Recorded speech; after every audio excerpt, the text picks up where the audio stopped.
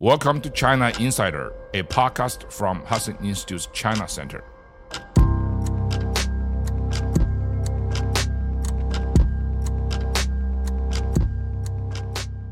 It's Tuesday, December 12th, and we have three topics this week.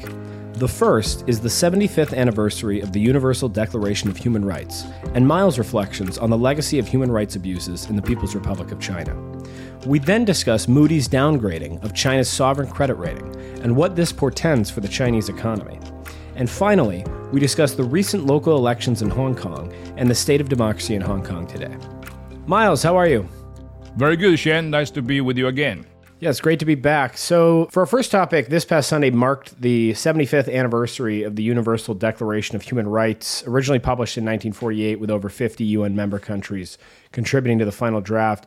As we've spoken about previously on the podcast, Chinese intellectual P.C. Chang contributed to this draft, and this contribution has served as an inspiration to succeeding generations of Chinese citizens fighting for human rights, in particular Liu Xiaobo, who published the Charter 8 manifesto on the 60th anniversary 15 years ago. So, Miles, this offers us an opportunity, I think, to reflect on the legacy of human rights, and in particular that legacy, or perhaps lack thereof, in the People's Republic of China. We've obviously spoken substantially in the past about human rights abuses in China, but we can always use a refresher. So how should we think about human rights abuses today in China, and what springs to your mind as we reflect on the 75th anniversary of this declaration? Well, the sharp contrast between China and the rest of the universal order precisely lies in the name of the document that was adopted 75 years ago last Sunday. It's called the Universal Declaration of Human Rights. This is right after World War II. Countries realized the carnage and massive human rights abuse occur before the war, during the war. So they come up with this document. There are two words that are very, very important here, two words. One is universal. Those are universal values, not particularly unique to one particular country. Secondly, is human rights versus state rights. So China basically fared miserably on both accounts. China does not acknowledge the universality of human rights, number one. Number two, China absolutely against human rights, but stressed the utmost importance of state rights. Basically, when we say China is a communist country, basically is you're talking about the maximization of the state power versus individual rights. So that's why conceptually China is against this. Now, China, of course, guided by this kind of wrong conceptualization, China's human rights situation has been consistently among the worst. Human rights organizations are many in the world. China consistently ranked at the bottom 5, at most bottom 10. So year after year, the Freedom House, for example, ranked China at the bottom. This year, out of a 100 freedom index, China got only 9. It's about close to the bottom. Heritage Foundation has a yearly assessment of economic freedom globally. This year, China's economic freedom ranks at 154th. So that's pretty bottom. When it comes to press freedom, China is even worse. Reporters Without Borders issued an annual report about press freedom worldwide. This past year, China ranked the second worst from the bottom. It was nearly tied with North Korea. So this is really, really bad. Not only this, China constantly colluded with all the human rights abusers worldwide, particularly with countries like North Korea, Iran, and Syria. And those countries do things together to have some kind of a human rights violation international, if you will. For example, in the month of October and November 2023, China has rounded up 600 North Korean escapees. Most of them were women. And China shipped them back to North Korea to face cruel punishment, many to certain deaths. So you're talking about this is a regime that is not only doing bad things, but doing bad things together with other bad guys. In addition to this Universal Declaration of Human Rights, there's also another very fundamental document in the United Nations, that is the International Covenant of Civil and Political Rights, ICCPR. China, up to this day, has refused to ratify that document. As a matter of fact, of the 5 permanent members members of the UN Security Council, China is the only one that has not ratified the ICCPR. So you can see China acts like a rogue in the international human rights arena. So we've seen in the past Chinese dissidents or citizens pushing back against the regime and sort of drawing from this document. What is that legacy like today? I mean, 15 years ago, we had the Charter 8 Manifesto.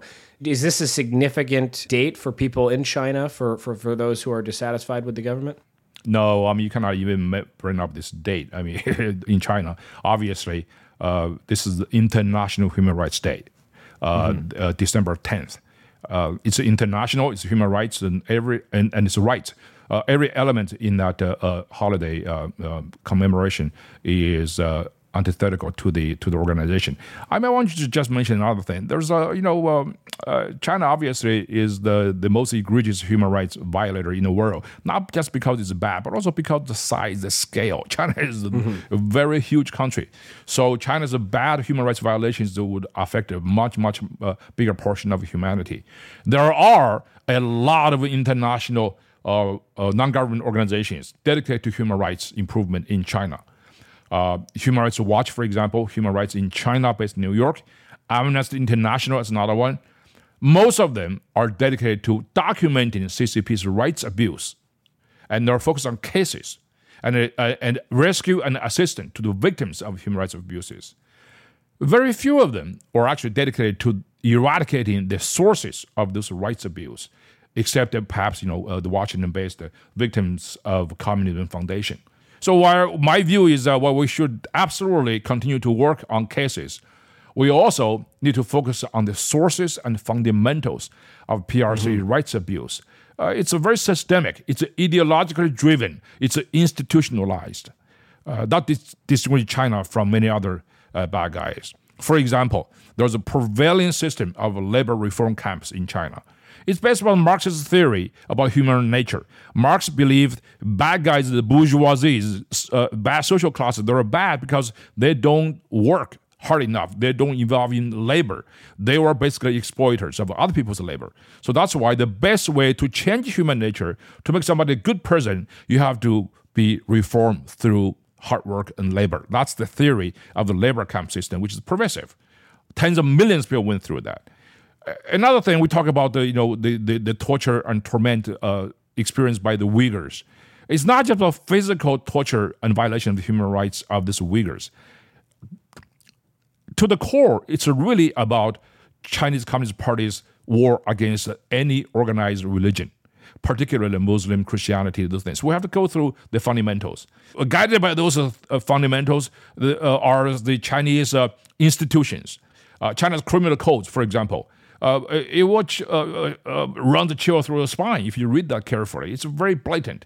All democracies in a dictatorship that began to change or become democracy, they start with something like a criminal code. For example, Taiwan. Taiwanese democracy started in the mid to late 1980s. All those champions of freedom and democracy are led by a bunch of lawyers. They tackle the Article 100 of the ROC criminal codes at the time, 刑法100条. So, and because according to that article, even if you have the thought of disagreement with government, and you'll be criminally charged. So this is kind of a very important thing. Having said that, unlike most other human rights abusers, like North Korea, Iran, and Syria, China is also different because China also actually give the world a lot of opportunities to improve China's human rights, because China is the only major totalitarian country that has simultaneously maintained massive, comprehensive economic engagement with the West, particularly with the United States. That's opportunity. And through economic engagement, we definitely have to tie the economic engagement with China with the human rights conditions. Unfortunately, tragically, we squandered that opportunity to improve China's human rights because in the early 2000, the United States government, championed, pushed by President Bill Clinton, completely delinked our economic engagement, trade, and the human rights condition. This is through the notorious HR 4444, also known as the China Trade Bill, which basically provides normalization of trade relations with China, delinking trade and human rights. So American companies since then have been traded with and invested in China unconditionally, which has allowed the CCP to enrich itself, utilize American technological know-how to build the most draconian state in modern history. For example, the company Cisco play a very important role in providing the CCP surveillance technologies that form the basis for today's PRC high-tech surveillance system. Apple, Walmart, a lot of companies run sweatshops all over China. Most of these companies could not have gotten away with labor laws, environmental laws in the United States. So that's an opportunity we squander. So then, of course, the next question is, what is to be done? So I would have basically a few recommendations. Number one, we absolutely have to make human rights a condition for America's economic and trade engagement with China. We should do what the 1992 Hong Kong Policy Act does, because that 1992 Hong Kong Policy Act demanded yearly reassessment of China's promise of high degree of autonomy in Hong Kong. The moment that autonomy, China's promise is broken, and we cease to treat Hong Kong separately from China. So that's exactly what happened during the Trump administration when Secretary Pompeo certified Hong Kong's autonomy is gone. And then that triggered all bunch of policy responses as well. So my first recommendation is that all American companies must certify that their business operations in China will not violate human rights. Otherwise, they could be liable for civil lawsuits and punishment by the government. We have anti-bribery law in place right now. In other words, American companies were not supposed to be engaged in bribery in foreign operations. But that's just very tiny. It's not. We should have a sweeping human rights law in this regard. Second recommendation I would say is, in the same vein, we demand all Chinese business in the U.S. to certify that their operations in the U.S. will not violate human rights and American law, or they should be expelled. The last one I might say in this regard is that we really should basically weaponize the Congressional Executive Committee on China. That was the committee created by this dreadful China trade bill as some kind of window dressing, because there's no certifying power.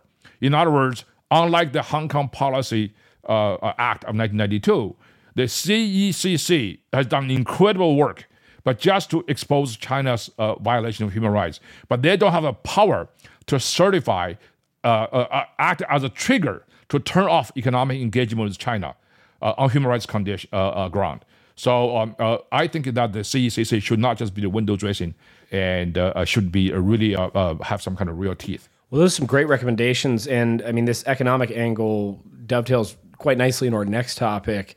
That is, the ratings agency Moody has downgraded China's sovereign credit rating from stable to negative, citing things we've spoken quite a bit about, such as the country's crippling debts, particularly within local governments, as well as the current property crises they're undergoing. So, Miles, could you walk the audience through this a little bit? Why is this particularly important, and what consequences are we seeing, or do you intend, or do you think we'll see as a result of this change in the rating?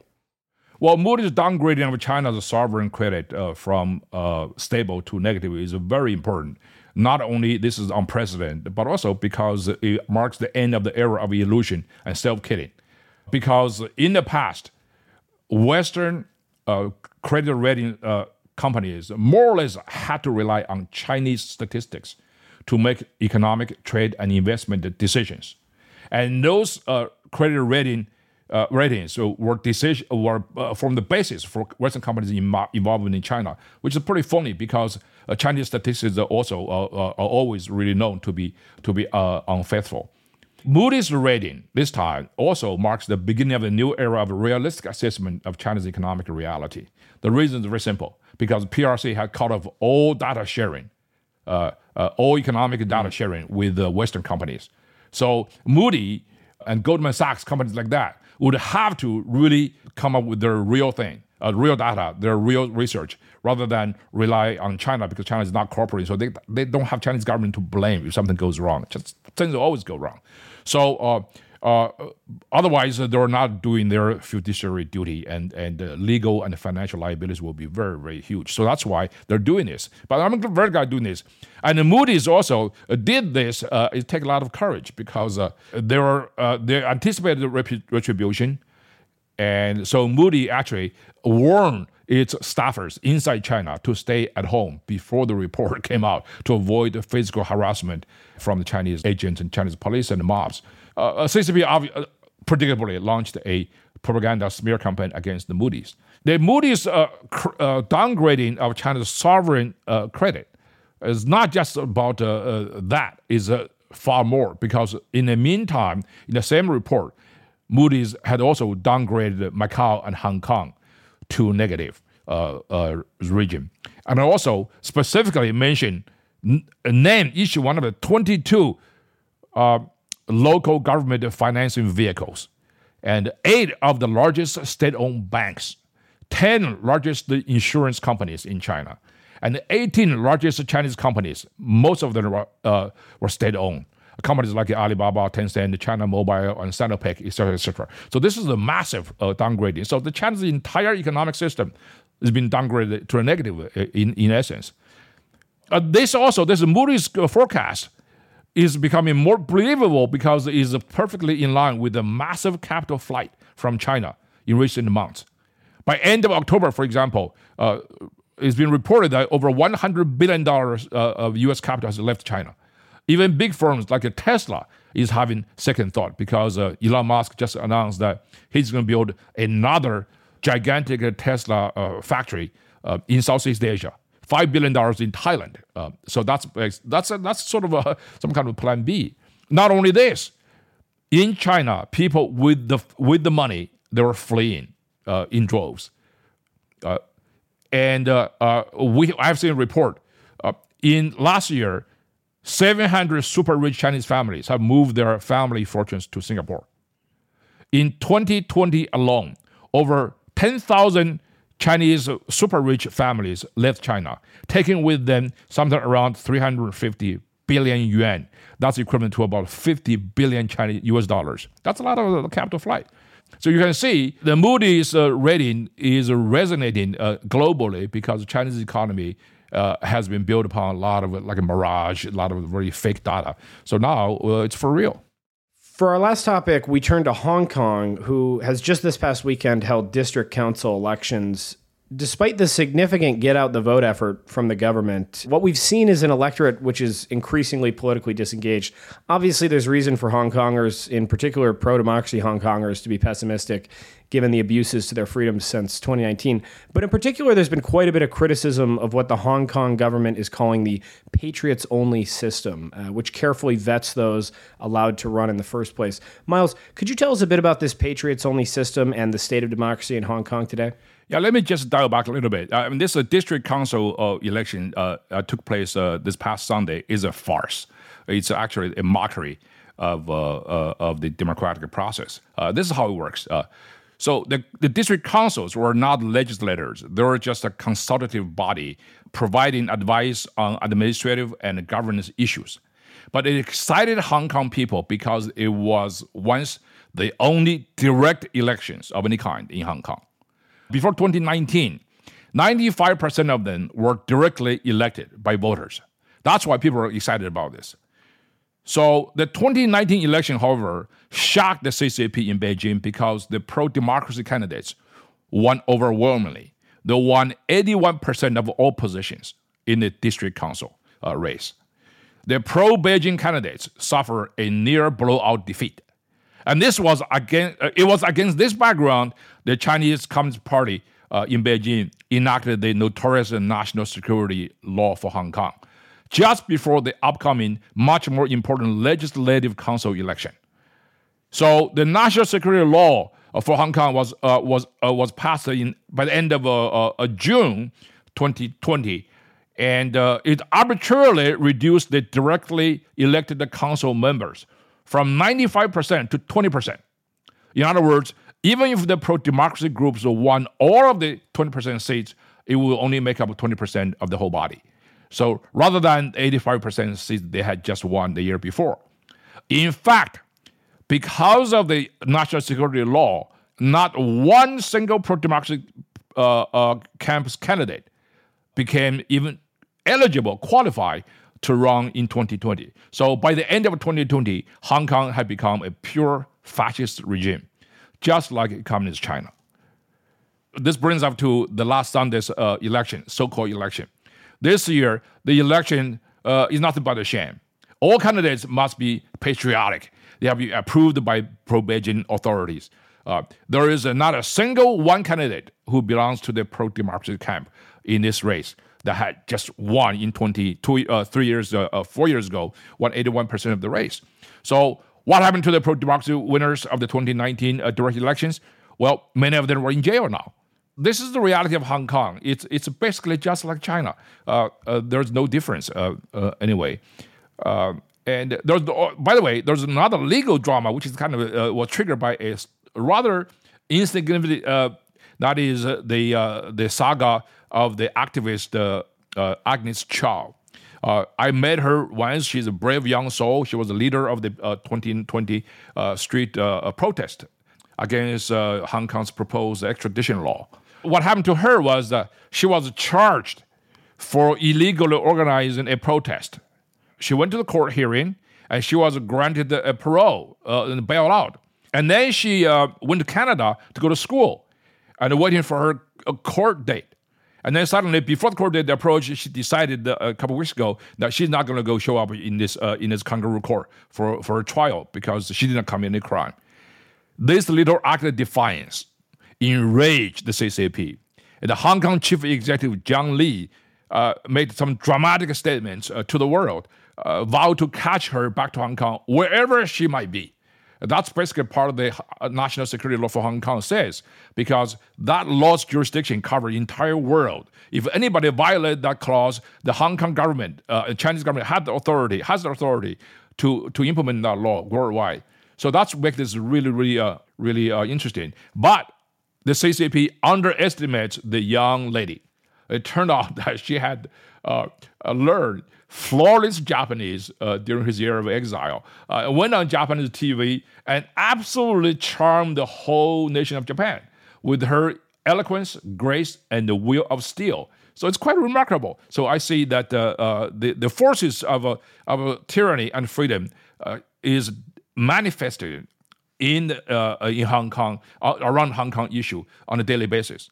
With the government being so keen on getting the vote out and things like that, I was reminded of the recent report from Benedict Rogers and Hong Kong Watch that we did an event on at Hudson, Sell Out My Soul, where he sort of argued that the aim of the government is to sort of slowly and insidiously suppress freedoms while maintaining the appearance of democracy and religious liberty and these things. Do you think that's what's at play here? I mean, I guess I'm asking, what is the end game of the CCP and those running the Hong Kong government in terms of suppressing freedom? Is there a real desire on their part to sort of maintain a picture that Hong Kong is still democratic? Well, Hong Kong used to be a financial center of the world. That financial center needs some kind of a facade of a free flow of information, some kind of democratic window dressing. And that's precisely that. I mean, nobody believes that anymore. I think that's why Hong Kong is fast going downhill to irrelevance, even oblivion, if you will. What that Hong Kong panel we held a couple of weeks ago, it was not did not say that there was the veneer of election or democracy. That's all gone. China doesn't need that. Hong Kong doesn't need that anymore. There was, however, some degree of freedom of worshiping remaining in Hong Kong. That's just a matter of time because there are a lot of Catholics over there. They're well organized. They're connected to the world. And also, I think China also has played the game because China has been in an intense negotiation process with the Vatican, with the Pope. Mm-hmm. So I think that they want to have the good grace of the Pope to give up Catholic authorities' rights to appoint bishops. So China, I think China is playing a larger game. That's why even freedom of religion in Hong Kong is pretty flimsy. Well, Miles, I think that's all the time we have for today. Thanks so much for joining me again, and I look forward to doing it again next week. Okay, thank you very much, and see you next week. Thanks for listening to this week's episode of China Insider. For Chinese language listeners, be sure to check out our monthly Chinese language episodes. And for those who prefer written analysis, subscribe to our weekly newsletter, China Digest, the best place to stay up to date on Miles' analysis and the latest news on China. As always, you can stay up to date on the China Center's activities at hudson.org.